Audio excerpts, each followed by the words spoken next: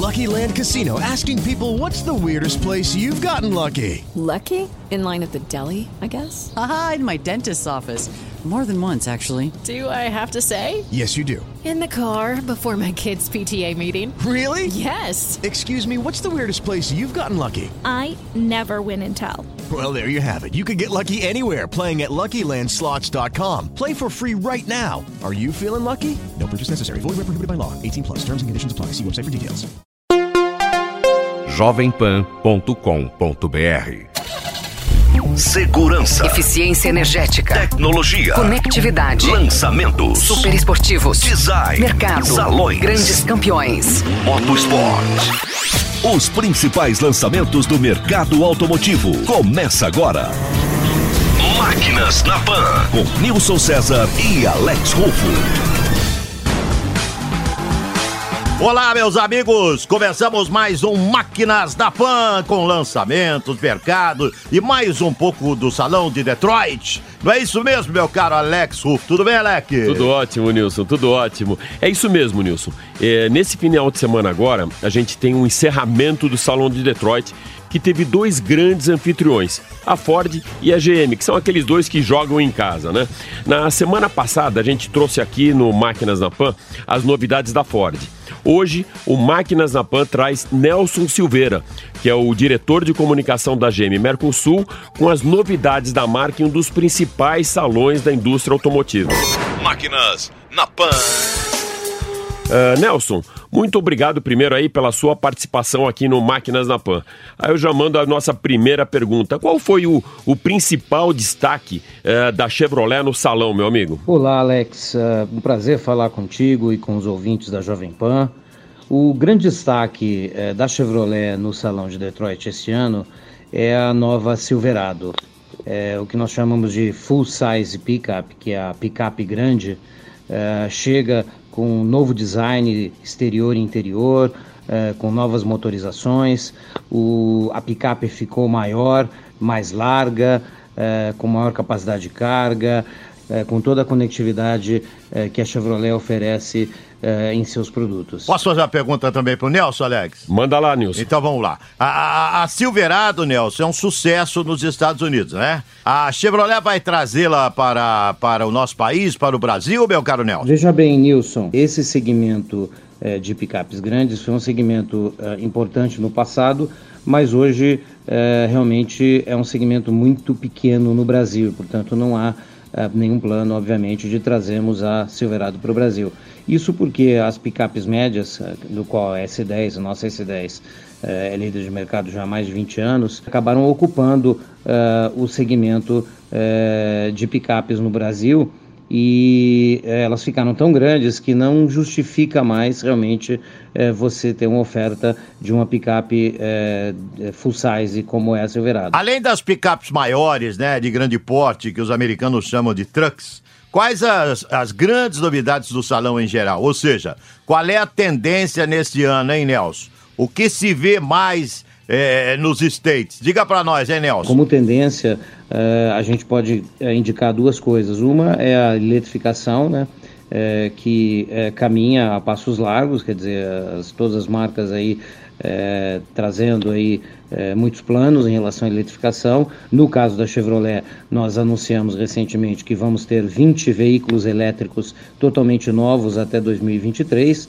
além do Chevrolet Bolt EV, né, que é o nosso carro 100% elétrico. Portanto, nós temos aí o objetivo de liderar em eletrificação e em breve também no Brasil teremos aí veículos elétricos. Nelson, como que você vê a tecnologia a favor da mobilidade urbana? Ou seja, qual a leitura que a GM tem desse movimento global? Alex, a questão da mobilidade urbana hoje ela é fundamental, uma discussão fundamental, a indústria toda está envolvida nessa discussão. Nós da GM vemos que a indústria está evoluindo para se transformar em uma indústria que vai oferecer serviços de mobilidade no futuro. E isso, obviamente, vai envolver os elétricos autônomos, a questão da conectividade, e toda essa questão do que a gente vê hoje de compartilhamento, né, seja através do car sharing ou do ride sharing. Isso certamente vai evoluir, né, a princípio nos mercados maduros, nas grandes metrópoles, e certamente chegará também aos outros mercados como o Brasil. Agora, trazendo para o nosso país, Nelson, de que modo a GM tem evoluído no Brasil com o tema eficiência energética? Alex, nós renovamos todo o nosso portfólio com foco muito grande em eficiência energética, né? Nós tivemos aí uma redução importante do consumo dos veículos, uma melhora na performance, enfim, na eficiência como um todo. Olha, a conectividade também tem sido um dos focos importantes na própria mobilidade urbana, né? Não é isso mesmo, meu caro Nelson? Olha, Nilson, a conectividade, no nosso caso, nós somos os únicos a oferecer um sistema de telemática, que é o OnStar, além da central multimídia, que é o MyLink, que se conecta ao Android Auto e ao Apple CarPlay, permitindo que você traga o conteúdo do seu smartphone para dentro do carro. Portanto, a conectividade é outro tema muito importante e relevante no país. Nelson, como estão os investimentos da GM aqui no Brasil e o que a gente pode esperar para 2018? Como você sabe, nós estamos investindo 13 bilhões de reais no Mercosul, no Brasil, entre 2014 e 2020. Boa parte desse capital já foi investido aí na renovação do nosso portfólio. Nós trouxemos aí 13 modelos novos, novidades no mercado aí nos últimos 2 anos. E continuamos investindo. Nós temos aí mais um volume grande ainda desse investimento a ser aplicado aqui no Brasil e também na nossa operação na Argentina, e certamente o mercado pode esperar mais novidades aí da Chevrolet. É isso aí, meu amigo. Super obrigado, Nelson, pela sua participação aqui no Máquinas na Pan. Alex, eu que agradeço a oportunidade, um prazer estar contigo no Máquinas na Pan e um prazer também conversar com os ouvintes da Jovem Pan. Obrigado e um abraço. Máquinas na Pan. Muito bem, Alex, para fecharmos então a participação do Máquinas na Pan no Salão de Detroit, vamos fazer agora um balanço geral do que de melhor aconteceu nessa última semana em Detroit, nos Estados Unidos, que já sediou Fórmula 1, inclusive, com os principais destaques e lançamentos dos fabricantes. Diga lá, Alex. Boa, Nilson. Então vamos lá. O Máquinas na Pan conversa agora com o jornalista do mercado automotivo lá de Curitiba, meu amigo Antônio Carlos, que tem como credencial 22 participações no Salão de Detroit. Antônio Carlos, quais as principais tendências que você percebeu no Salão de Detroit e qual foi o principal foco dos fabricantes? Alex, o Salão de Detroit, que é um dos mais antigos do mundo, esse ano estava muito focado ao mercado norte-americano de automóveis, né? Apesar de que alguns produtos apresentados lá são globais e virão para o Brasil, inclusive. A tendência lá foram os carros híbridos e principalmente os elétricos. Muito carro elétrico, que ainda são incipientes, mesmo para o mercado norte-americano. Mas todas as marcas mostraram a sua alternativa em carros elétricos ou híbridos. Você percebeu alguma ausência de fábricas no salão? Me diga lá, alguma mudança em relação aos salões anteriores, meu caro Antônio Carlos? Então, o Salão do Automóvel esse ano, inclusive, ele foi menor do que os anos anteriores. Muitas fábricas que o americano gosta, que não estavam presentes, tipo Porsche, tipo Ferrari, tipo Lamborghini. Essas marcas não estavam presentes realmente as marcas mais comuns que vendem seus carros no mercado norte-americano. As marcas americanas e marcas europeias e japonesas, principalmente. O Brasil recupera o mercado automotivo. Como é que você sentiu o mercado americano, hein? Está aquecido, meu caro Antônio Carlos? Bom, o mercado americano de automóvel já está recuperado faz tempo, né? Continua sendo o que mais vende ainda, está ali em paridade com a China, mas também não dá nem para comparar a população de um país e de outro, né? Antônio Carlos, alguma mudança no pós-crise de 2008 que acabou abalando o mundo inteiro? O salão continua com o mesmo glamour de antes ou você percebeu alguma mudança? O Salão do Automóvel de Detroit, ele sempre teve muito glamour. Era apresentado carros conceitos, até tinha um dia de imprensa só para carros conceitos e protótipos, tá? Agora não tem mais. O americano, ele está focado no mercado dele, e depois da crise, eu lembro que foi um salão de Detroit que nós fomos, que era um salão velório, a gente chamou, porque foi bem no comecinho da crise que atingiu os Estados Unidos e não tinha atingido o Brasil ainda naquela época, o Brasil veio depois. E aquele salão estava morto, estava assim, sabe, uma coisa assim, fúnebre. Mas depois daquilo eles começaram a mudar um pouco o conceito do salão. Então hoje realmente é salão pé no chão. Não tem mais aqueles estandes que ostentavam a riqueza norte-americana ou das fábricas de automóveis, não. É uma coisa normal, muito, muito parecida com o Salão do Automóvel de São Paulo. Bem parecido. Antônio Carlos, o que a gente pode esperar de tudo que você viu de lançamentos no Salão de Detroit para chegar aqui no Brasil para o nosso mercado? Alex, muitos carros que foram lançados lá virão para o mercado brasileiro. Ainda mais agora que desde o dia 1º de janeiro acabou aquele sobreimposto de importação, então melhorou muito, acabaram-se as cotas, você pode importar o que você quiser, né? E o Brasil também está para renovar agora o acordo com o México e muitos carros são produzidos no México, então muitos carros virão para cá. Comenta para o nosso ouvinte, meu caro Antônio Carlos, os principais lançamentos que você viu nos estandes, dos principais expositores. Diga lá, Antônio Carlos. Então vamos ver se a gente lembra de alguns aqui. O Ford Mustang 2019, que já foi apresentado lá em 2018, que já começou a ser vendido aqui, né? A Volkswagen apresentou o novo Jetta, um carro muito bonito, um design muito bonito, fabricado no México, que também vem para o mercado brasileiro, né? A Audi apresentou o S5, que em breve será lançado também no mercado brasileiro. A BMW lançou seu pequeno SUV, que é o X2, que também já está marcado para o mercado brasileiro. A Hyundai apresentou o novo Veloster Turbo, que já anunciou que também será importado para o nosso mercado, né? O Volvo XC40, né? Também para o mercado brasileiro. Antônio Carlos, super obrigado aí pela sua participação aqui no Máquinas na Pan. Obrigado, sucesso ao Máquinas da Pan. Eu sei que está sendo muito sucesso, que as pessoas estão gostando. É um espaço a mais que o automobilismo, a indústria automobilística tem numa rádio de grande importância como é a Pan.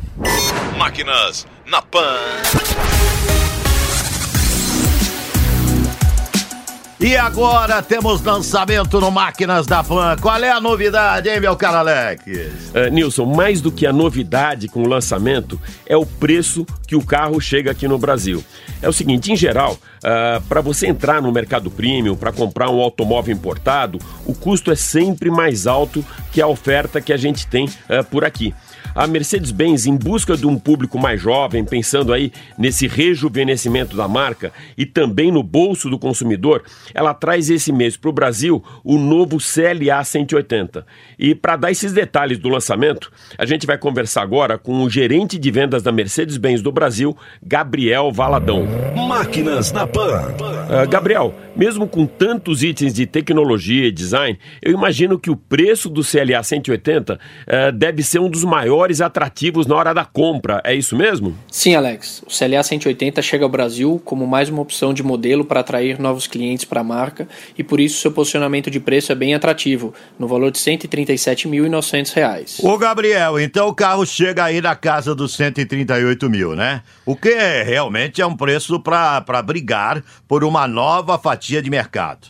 Agora, quais os principais atributos de conforto e segurança do CLA? Ele vem equipado de série com faróis e lanternas de LED de alta performance, câmera de ré, programa eletrônico de estabilidade, 7 airbags distribuídos em todo o veículo e também com um Dynamic Select, que altera os modos de condução conforme o desejo do cliente.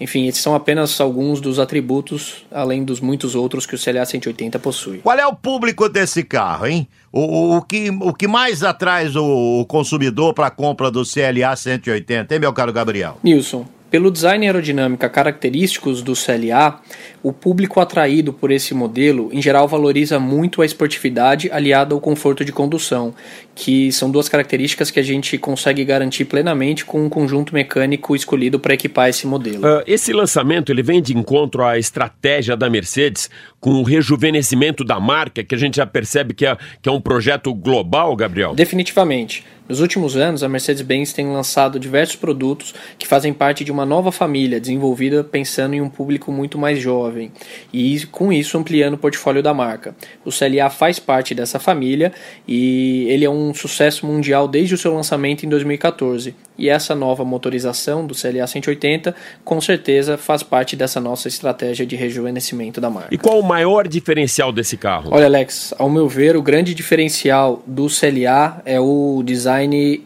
impressionante que ele possui. Ele é um carro que chama atenção por onde passa, então ele entrega esportividade e um excelente conforto de rodagem. Além disso, ele possui inúmeros atributos de tecnologia e segurança, conforme a gente já comentou anteriormente.